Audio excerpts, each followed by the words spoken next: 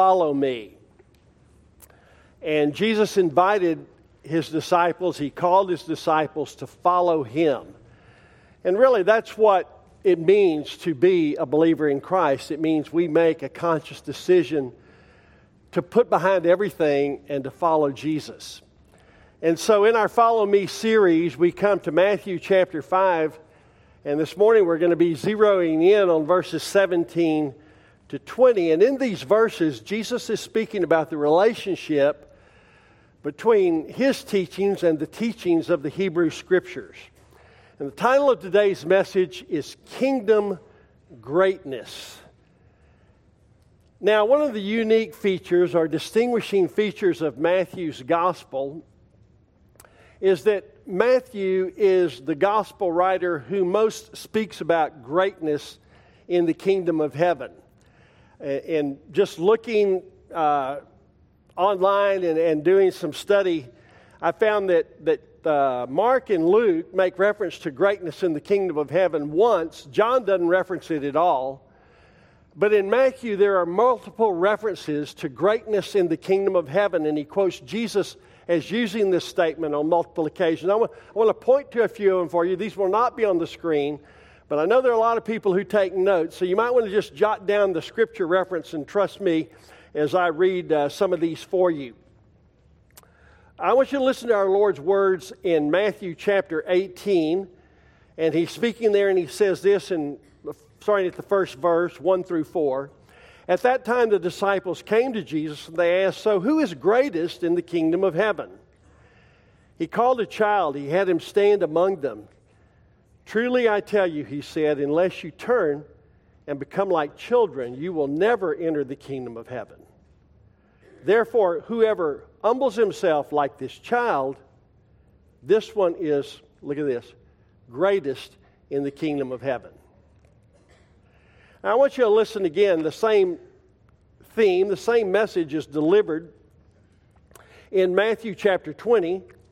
And here what we have is we have a different scene. Here we have Jesus' disciples who are arguing among themselves over seats of honor.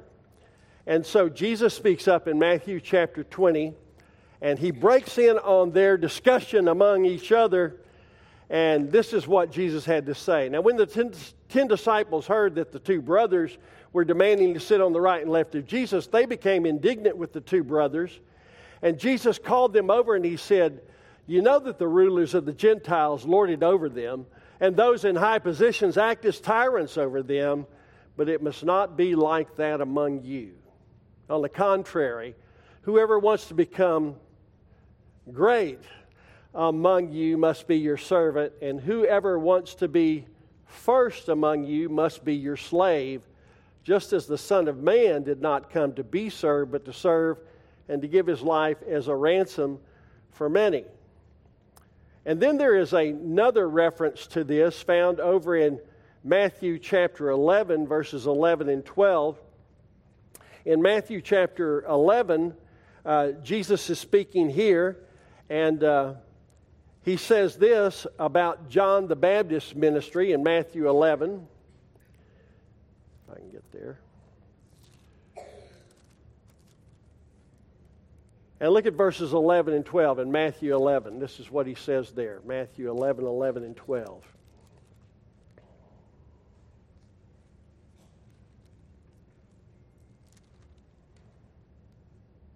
"Truly I tell you, among those born of women, no one greater than John the Baptist has appeared.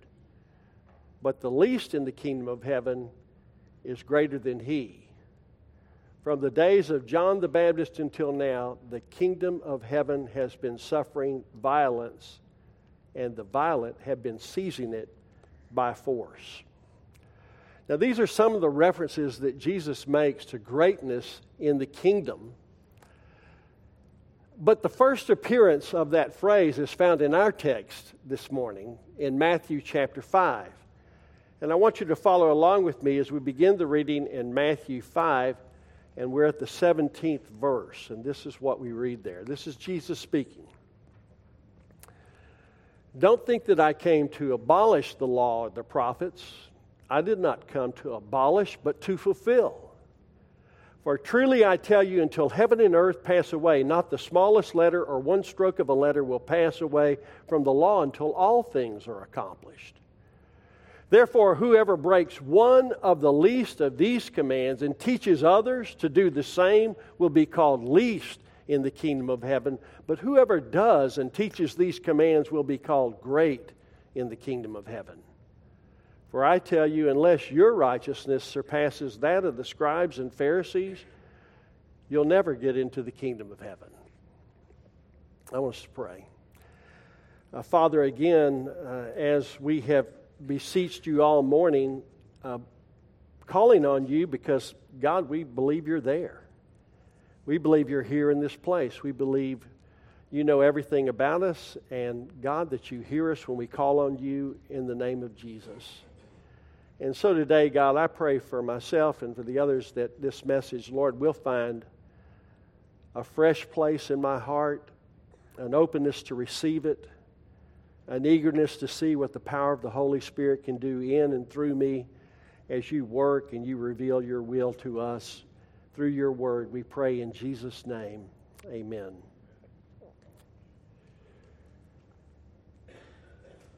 There's a principle that is taught in this passage. And the principle is kingdom greatness is a matter of heartfelt obedience. Let me repeat that. Kingdom greatness is a matter of heartfelt obedience. Now, in our text, what we see are two very clear pictures. First of all, we see the kingdom greatness demonstrated in the life of Jesus. And we see kingdom greatness denied, or the principle denied, in the lives of the scribes and the Pharisees. So first of all, what I want us to do is I want us to look at verses 17 and 18. And as we look at those verses, I want us to think about the principle demonstrated. Now, the text tells us that as Jesus came and he brought this message to his disciples in chapter 5, back in chapter 4, it tells us that Jesus came preaching the good news of the kingdom. I like that. It's good news. And it was news that people were looking forward to receiving. I mean, they had not received great news of the kingdom like this ever. And so as Jesus talks about this kingdom, as he talks about this good news, I mean, as he describes it, it's a kingdom unlike any other. Nobody's ever seen or heard of a kingdom like this as Jesus describes it for them. And he begins to talk about kingdom citizens. And quite honestly, it's a kingdom that, as Jesus describes it, there are going to be people in this kingdom, and there are a lot of people going to be in this kingdom, and they don't fit the mold. You see, there's been a mold that has been formed over the centuries by those who are believers in the Torah, those who followed the law of Moses. And this mold was a very tight mold, a very conforming mold in which you were either in or you were out, depending on how you fit into that mold. And we see from the beginning of Matthew's gospel, what do we see? We see that Matthew is describing people who do not fit that mold. They don't fit into that mold. And he wastes no time getting to that, right? I mean, when he's writing this gospel, how does he begin the gospel of Matthew chapter 1? He begins by talking about the genealogy of Jesus Christ. And in that genealogy, there's some folks who don't fit the mold. What does he do next? He goes to the Christmas story, chapter 2. There's people in that from the east. I mean, these are Babylonian wise people who have come from the east to Jesus, and it says they've come to worship him. That's how they come to Jesus. And then we come to chapter 4. And when we get to chapter 4, this is where we find Jesus. And all of these people are coming to Jesus.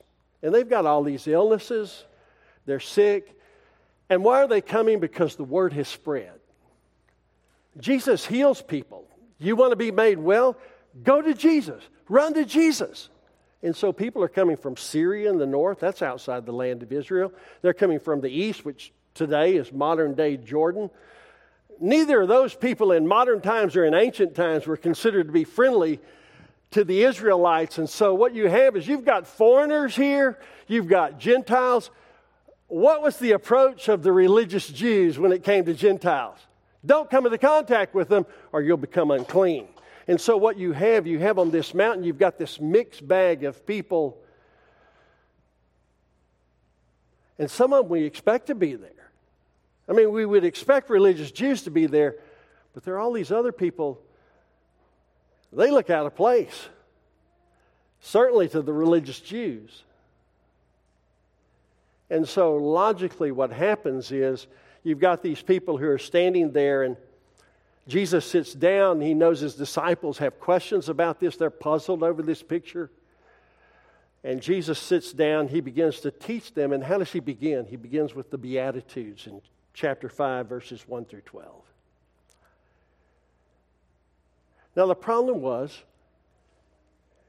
Jesus didn't quite teach like the Jewish religious leaders.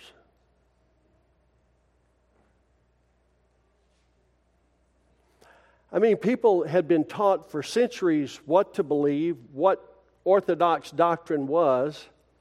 And then here comes Jesus along, and what's all this talk about poverty and meekness and persecution?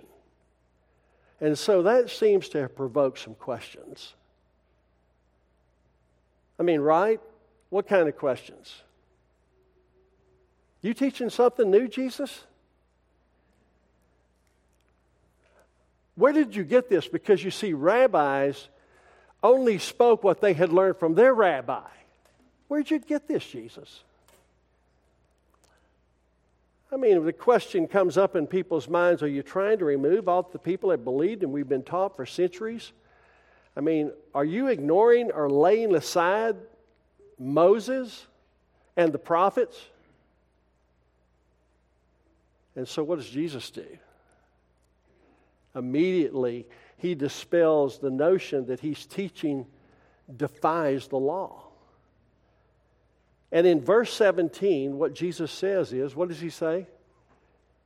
Don't think that I came to abolish the law or the prophets. I did not come to abolish, but to fulfill. So when Jesus uses those words, don't think, this is a signal to us that obviously there are some people there who are thinking just that. His teaching was so radical, so antithetical to what they'd been taught and what they'd come to believe that Jesus seemed to be turning established tradition on its ears. You see, the people believed that the law of Moses was the unique possession of the Jews. And to repeal it would have been equated with blasphemy. And so you've got this scene where the religious Jews would have loved nothing more than for Jesus to be teaching something that's just wild-eyed, something that's totally new, something that runs against the teaching of Moses and the Pharisees. Moses and the prophets, because what could they do? They could just dismiss the message as blasphemy. But he teaches them that actually he doesn't stand in opposition to the law and prophets, but he stands in line with the law and the prophets. He says, don't think that I came to destroy it, but I came to fulfill it. Now, if there's any place in the message where I might lose you, it'd be right here. So I want you to pay real close attention, okay? Let me say that again. If there's any place in the message where I'm going to lose you, it'd be right here. Are you going to pay real close attention? Okay, all right. So I got you with me right now. So a lot's going to depend upon how we interpret this word fulfill, right? And I wish I could give you like a slam dunk opinion on this, but there are different beliefs on the meaning of this word fulfill in this text. And they're all biblical, by the way. I wouldn't present any to you that wasn't biblical. Now, one of the thoughts about the word fulfill is that Jesus came in the fulfillment of Old Testament prophecy. I mean, we get this. Certainly, this is the theme of Matthew's gospel. We see that one of his purposes of writing his gospel is he gives all these quotations from the Old Testament because he wants to show Jesus is the fulfillment of Old Testament prophecy about his coming. I mean, Jesus didn't just pop up on the scene unannounced or unexpected. There have been things that have been pointing to the coming of Jesus, and then you have the birth of Jesus, and then you have the life of Jesus. And one by one, Jesus is checking off all of these boxes that fulfill all the things that are said about him in the Old Testament.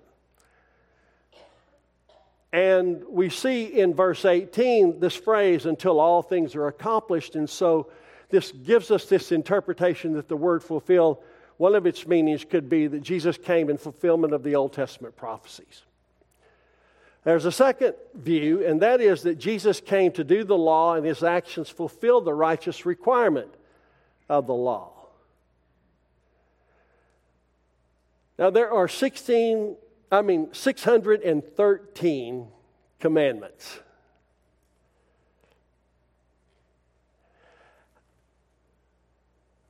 And I'm thinking about this view, and when I think about this view, think of these 613 commands as a video game, okay?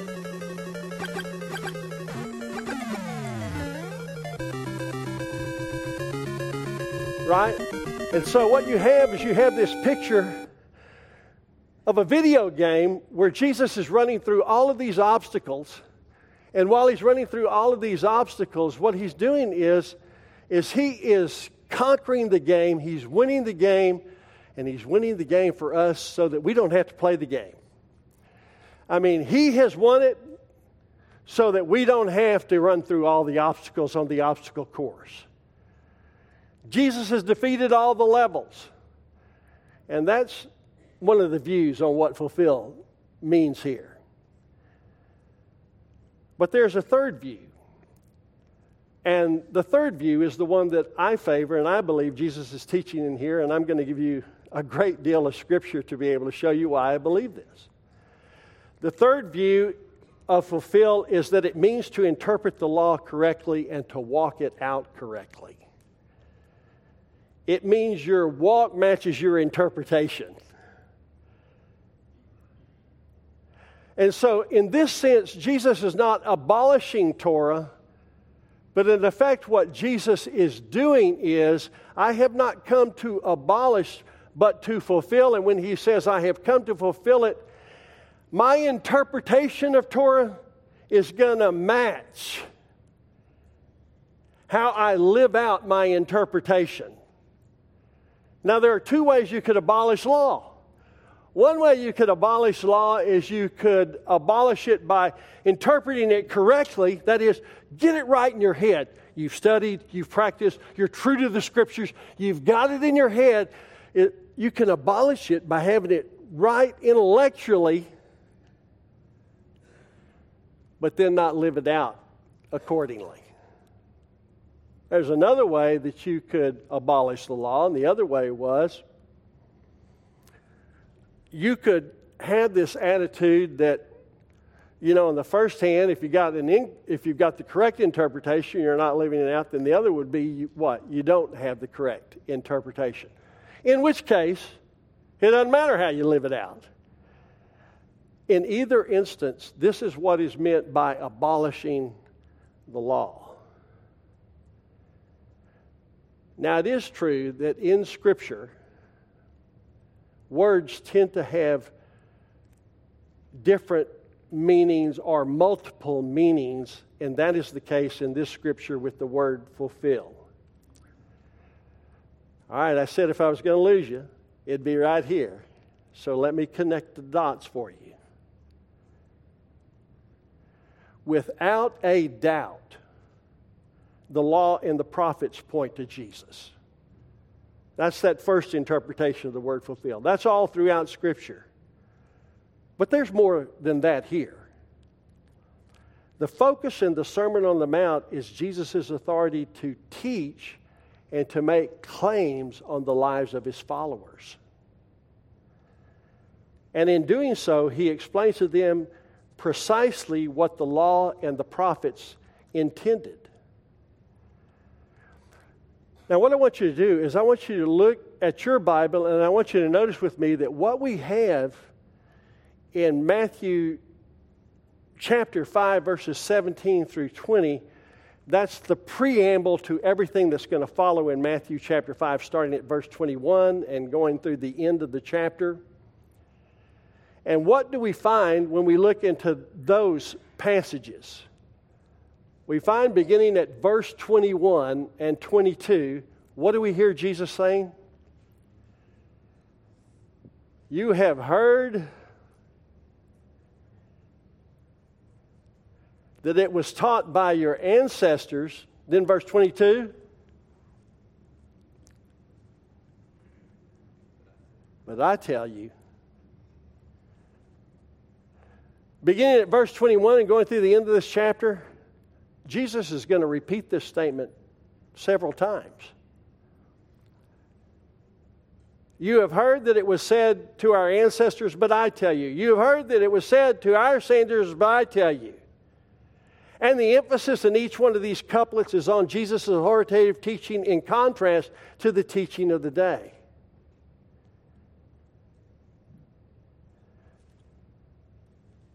And what is Jesus saying in those texts? Jesus comes along and he declares what the Word of God means, and he appeals to no one but himself. But he's not really teaching anything new. Rather, what Jesus is teaching is he's saying, this is the way Torah was to be understood all along. They taught that a life lived righteously before God must be lived in heartfelt obedience. This is what Jesus is teaching here. This is his message. And Jesus is talking about the righteousness his followers are to live out. And his point in this passage is the same point that James makes in his little letter. And in James' letter, when we think of his words and his teaching, his message is simple, right? If you would follow me, your lifestyle matters. Now, the theme of the verses that we studied last week was summarized in that last verse that we came to. And the last verse in Matthew chapter 5, verse 16 says this: let your light shine before others so that what?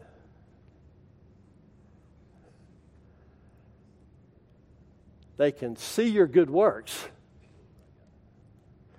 and glorify your Father in heaven.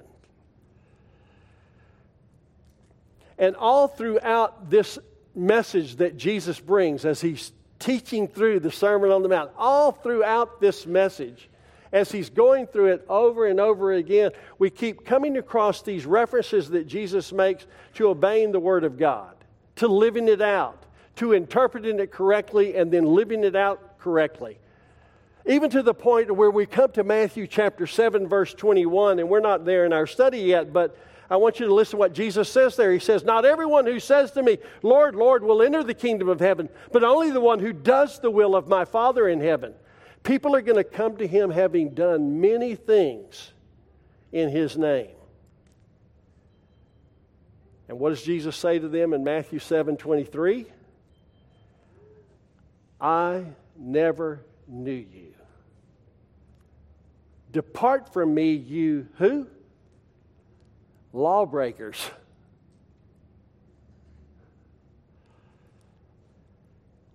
And then he goes on to say in Matthew 7:24 and 26, therefore everyone who hears these words of mine and acts on them will be like a wise man. But everyone who hears these words of mine and doesn't act on them will be like a foolish man.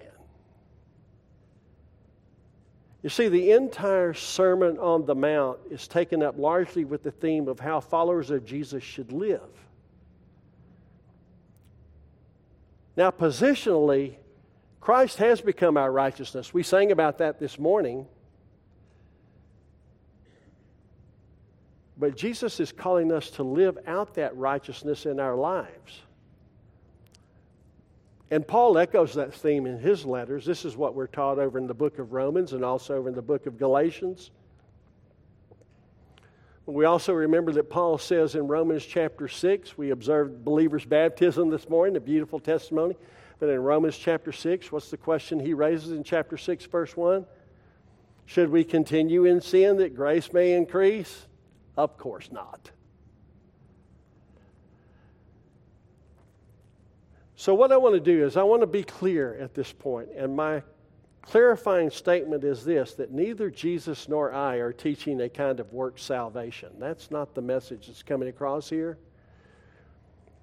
Instead, the witness of Scripture is clear. The life of a follower of Jesus will reflect the righteousness of the Savior. Jesus demonstrates the principle kingdom greatness is a matter of heartfelt obedience. And I want you to notice, secondly, the principle denied in verses 19 and 20. Let's read it again. Matthew 5:19, therefore, whoever breaks one of the least of these commands and teaches others to do the same will be called least in the kingdom of heaven. But whoever does and teaches these commands will be called great in the kingdom of heaven. For I tell you that unless your righteousness surpasses that of the scribes and Pharisees, you will never get into the kingdom of heaven.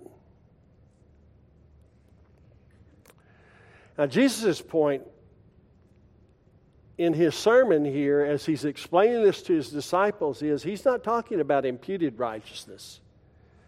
He's not talking about the righteousness of Christ that has been put to our account. That is a truth. It's taught in Romans, it's taught in Galatians and other places. And it's the truth to which we run. That's our default truth. We in our minds would run there. We would not be incorrect. It's certainly biblical. It's taught, but that's not the emphasis of Jesus in this passage. Instead, Jesus speaks in the context of the covenant that existed between God and Israel. Remember who his audience is? Now, he's not been to the cross yet. He's not died on the cross, been raised yet. He's teaching his disciples, and all these people here, are you doing away with Moses and the prophets? Are you getting away with all that? And Jesus says, no, I'm not getting away.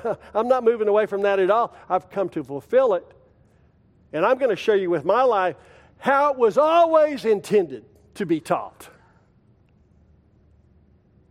Because in their day, that wasn't the message that was being communicated.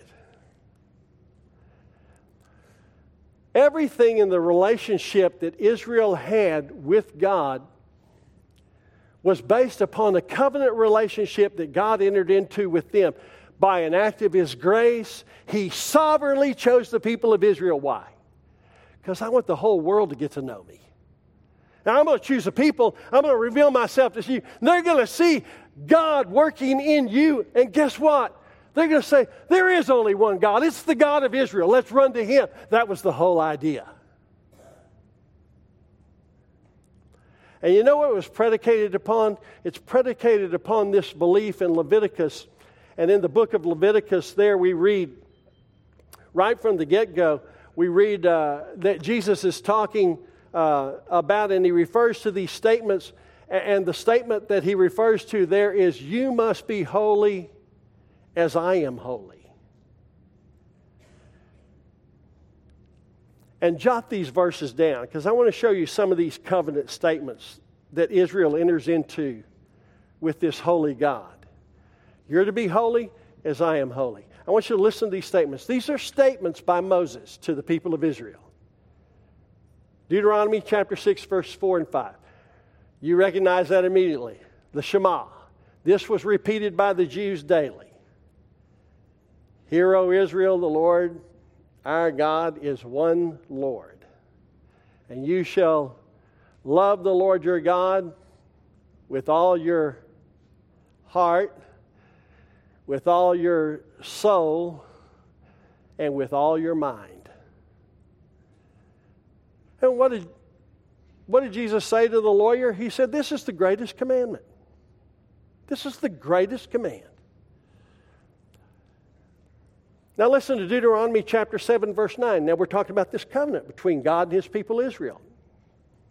Again, Moses speaks. Know that the Lord your God is God, the faithful God who keeps his gracious covenant loyalty for 1,000 generations with those who love him and keep his commands. Deuteronomy chapter 10, verse 12. And now, Israel, what does the Lord your God ask of you except to fear the Lord your God by walking in his ways, to love him, to worship the Lord your God with all your heart and all your mind? Deuteronomy chapter 30, verses 19 and 20. Now we're getting ready to come into the promised land. I want you to enjoy the promised land. I want you to enjoy what I provided for you. This is my promise to you. This is the abundance that I promised to you. I want you to enjoy it. Moses says, but I'm not going in with you. And so I'm charging you. I want you to remember this. Be sure you do not forget this. Cling to this, and you will enjoy what God is providing for you. Deuteronomy 30, verse 19, 20. I call heaven and earth as witnesses against you today that I have set before you life and death, blessing and curse. Choose life so that you and your descendants may live. Listen to this. Love the Lord your God. Obey him and remain faithful to him. For he is your life, and he will prolong your days as long as you live in the land the Lord swore to give to you, your fathers, Abraham, Isaac, and Jacob.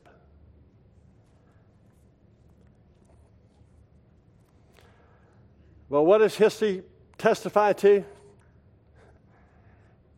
Israel did not love God. They left him. They would repeatedly leave his ways and go their own way. And so what happened was, when you do that, you have to redefine holiness. And so, in their effort to come back to God and redefine holiness, you know what happens? It becomes a checklist.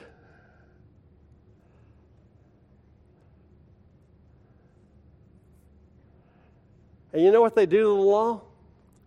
They perform major surgery on it. They took the heart right out of it.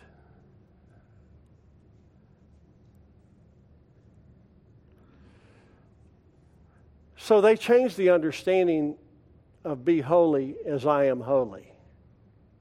They took the heart out of it. Love the Lord your God with all your heart, with all your soul, with all your mind. Now, I don't like to brag, but I see the Aikens over here. I just wanted to say, they own Tullahoma Lanes and operated over there, and I've been over there. I don't like to brag, but I carry a 265 bowling average. Now, a perfect game is 300. 265 is not too shabby. But I got to tell you, I haven't always liked bowling. In fact, I used to hate to bowl.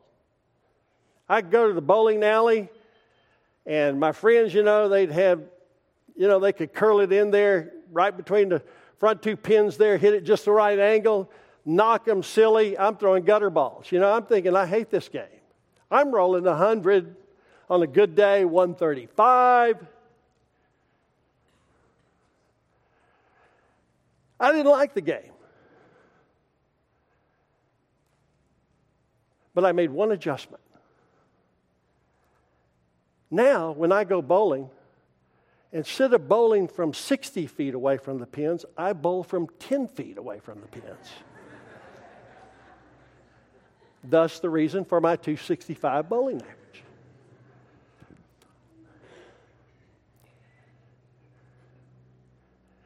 You see, that's what Israel had done. They made a simple adjustment, and how'd they adjust the game so that it would favor their behavior, what they could do? And it became a checklist. Now, I got to be honest with you. We love checklists, right? I mean, because I can put something in my calendar on my phone, and, indicate a reminder in 30 minutes, go do this. And I do that, and then I get this sense of accomplishment. And I have this sense of accomplishment, and I start to feel good about myself. And so I say to myself, in my calendar, love my wife. But I look at that on my calendar, it pops up. And I look at that on my calendar, when it pops up, I read it. But how do you do that? I mean, you know that when I put that goal on my calendar to remind me and it pops up, immediately what happens is it ignores one of the basic principles of goal setting, right? A goal has to be measurable. And so what I do, quickly I change it. And I change it to wash the dishes nightly.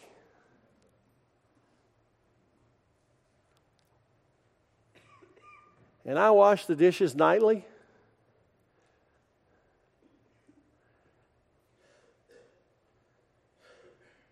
But my wife doesn't love me any more than she did before I washed the dishes nightly. And so I change it from wash the dishes nightly to bring her flowers. And I bring my wife flowers, and she doesn't love me any more than before I was bringing her flowers. This is getting ridiculous. So I tell my wife as I'm walking out the door, I love you. But I come home, she doesn't love me any more than when I told her I loved her before when I walked out the door. You see what's happened here? I can do all of those things, but unless all of those things are communicated with love, they're just activities. This is where the people of Israel were. It had become a list of things that you could do, and if you did these things, you could feel good about yourself. It looked like righteousness, but the heart had been sucked right out of it.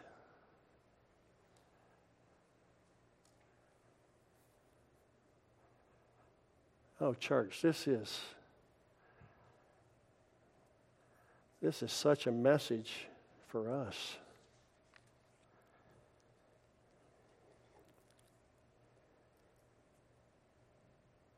In the spiritual arena, if the heart is not in it, obedience to God's standard for personal righteousness rather than our own righteousness is not attained. Because, we can always find a way to excuse ourselves. So what does Jesus do? He forces his disciples to learn that the righteousness that must characterize his followers must be a different kind of righteousness. It must be better than that of the scribes and Pharisees. And how must it be better? It must spring from the heart.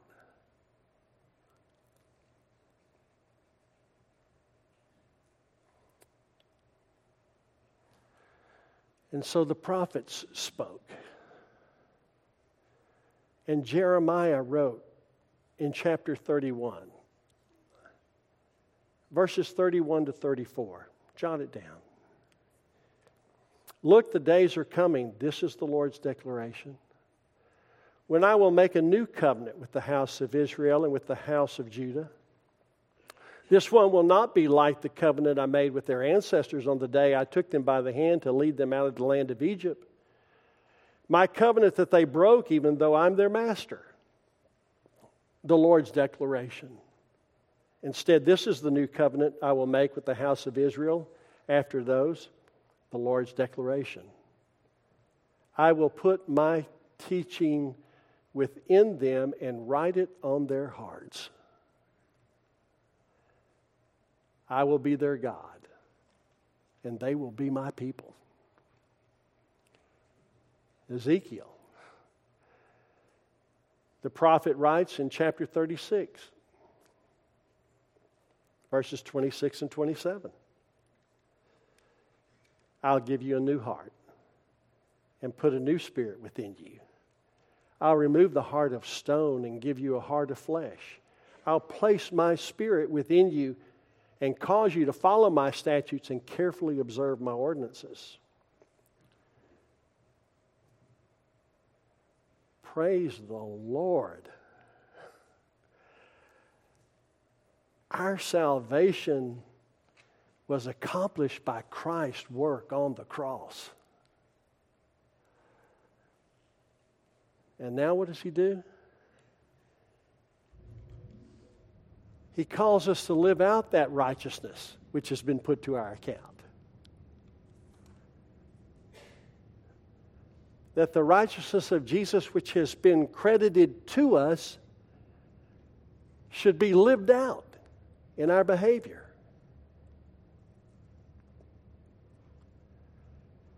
That's what He meant. Let your light shine so that others may see your good works and glorify your Father in heaven. I want to ask you some questions.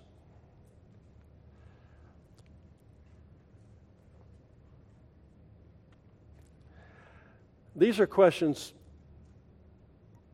that I came up with for myself. I usually find if I ask stuff of myself, maybe it'll hit somebody else. So these are some questions I thought about.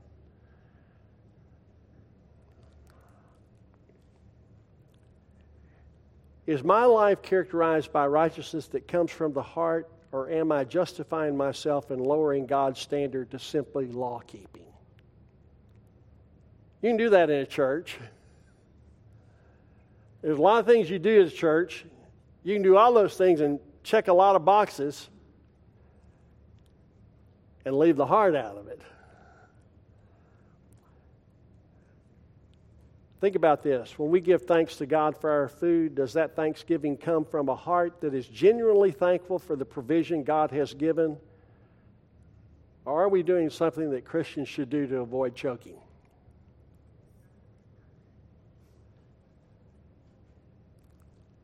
When we observe the Lord's Supper, are we really remembering Christ, or are we doing what people who go to churches like ours do on Sunday morning? When we give, do we give with the genuine sense that all that we have belongs to the Lord, that we're not giving back to God a part of what is His, but we're acting as good managers of His money?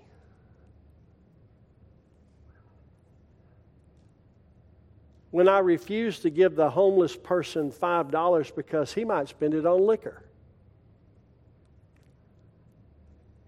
but then from that point forward, I use that as an excuse for not giving to the poor,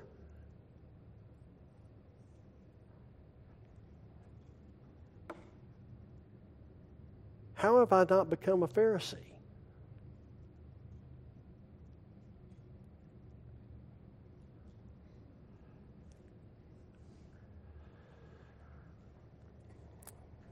Do I justify my lack of engagement with the world or the body of Christ because my family comes first?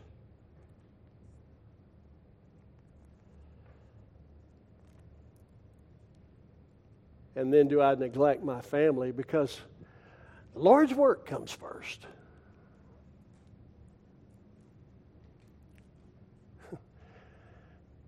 Now, these are not all the questions that we could ask. They're just a few.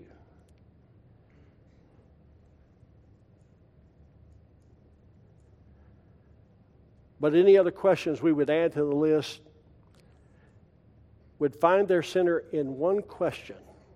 One question. Am I loving the Lord my God with all my heart and soul and strength?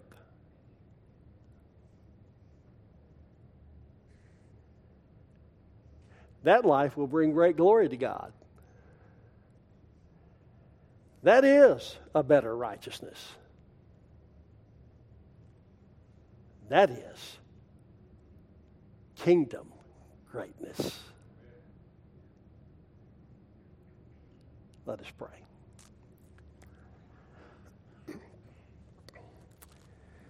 As we prepare our hearts for the observance of the Lord's Supper this morning, I want to give you a few moments just to think through and pray through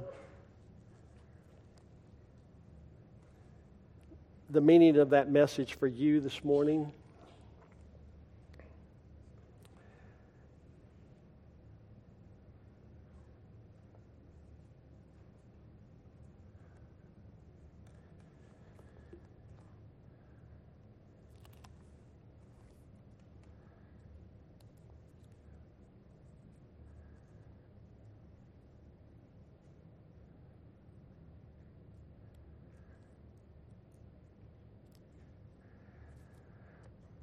The observance of the Lord's Supper, like so many things we do in the church, can become something that has the heart sucked right out of it. And so this morning I ask you to listen to the word of the Lord as we prepare to partake.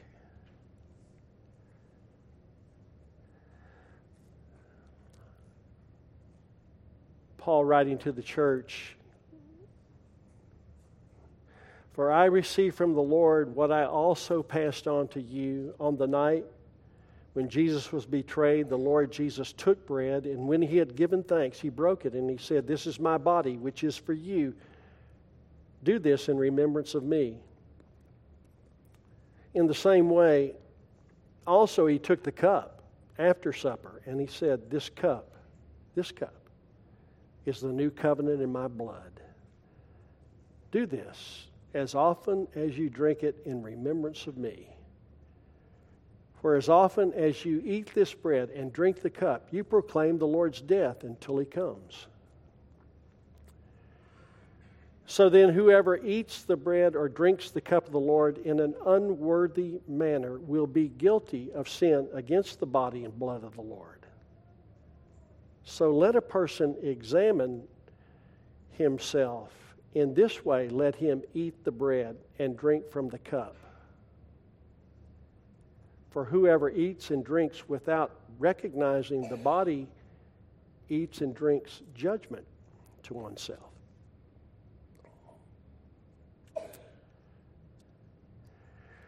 Father, this morning we are so thankful for your wisdom and plan that included us, that Jesus is a Savior for oddballs and outsiders and people who don't fit the religious mold. And God, we come to you, we ask for forgiveness where our relationship with you has become a checklist, where when we do certain things we feel good about ourselves, and when we don't live up to them we make excuses for ourselves. Father, we ask for forgiveness. Because a relationship with you is so much more than that. It's a relationship. That's what you want.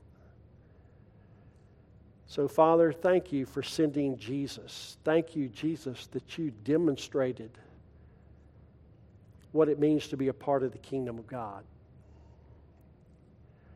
Thank you, Jesus, that you fully lived up to all the requirements of the law, and that you did become righteousness for us. You accomplished for us what we could never accomplish for ourselves because you obeyed the law perfectly.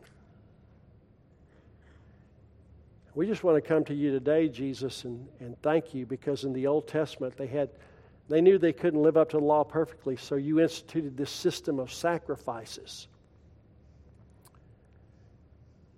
And whereby the people who had failed you could come to you and they could offer a sacrifice.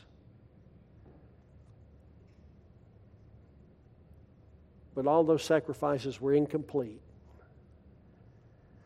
So thank you, Jesus, for coming and being the perfect sacrifice, so that no other sacrifice is needed to be given because it has been done once for all, one for all. Today, Lord Jesus, we take the cup and this wafer. And as we take the wafer into our hands, Lord, we remember your body which was broken for us. Take this in remembrance of Jesus. Take and eat it now.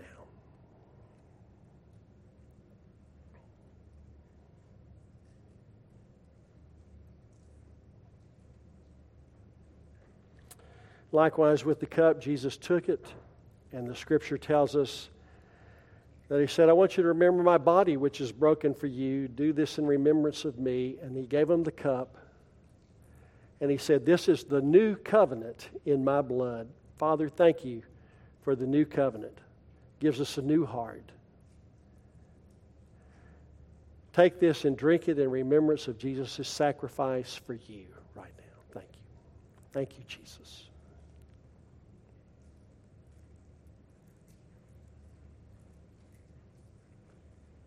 Lord, we celebrate this morning because you came preaching the good news of the kingdom of God. Lord, we're grateful we get to sing about that good news. We get to sing about it from our hearts because we've experienced it personally. Lord Jesus, thank you for being with us in this worship service. It's been all about you and all for your glory. And Lord, we know that the best way we can honor you is not just to say, man, wasn't that a great worship service, but to walk out of this place and for the worship time to continue. In Jesus' name.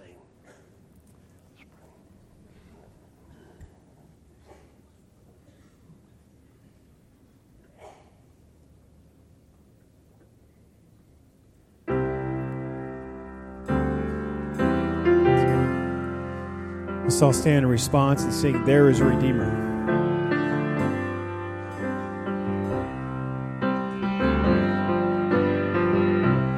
There's a Redeemer,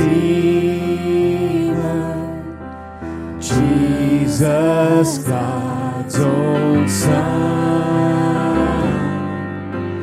precious Lamb of God, Messiah, Holy One. Thank you, oh my Father, for giving us your Son.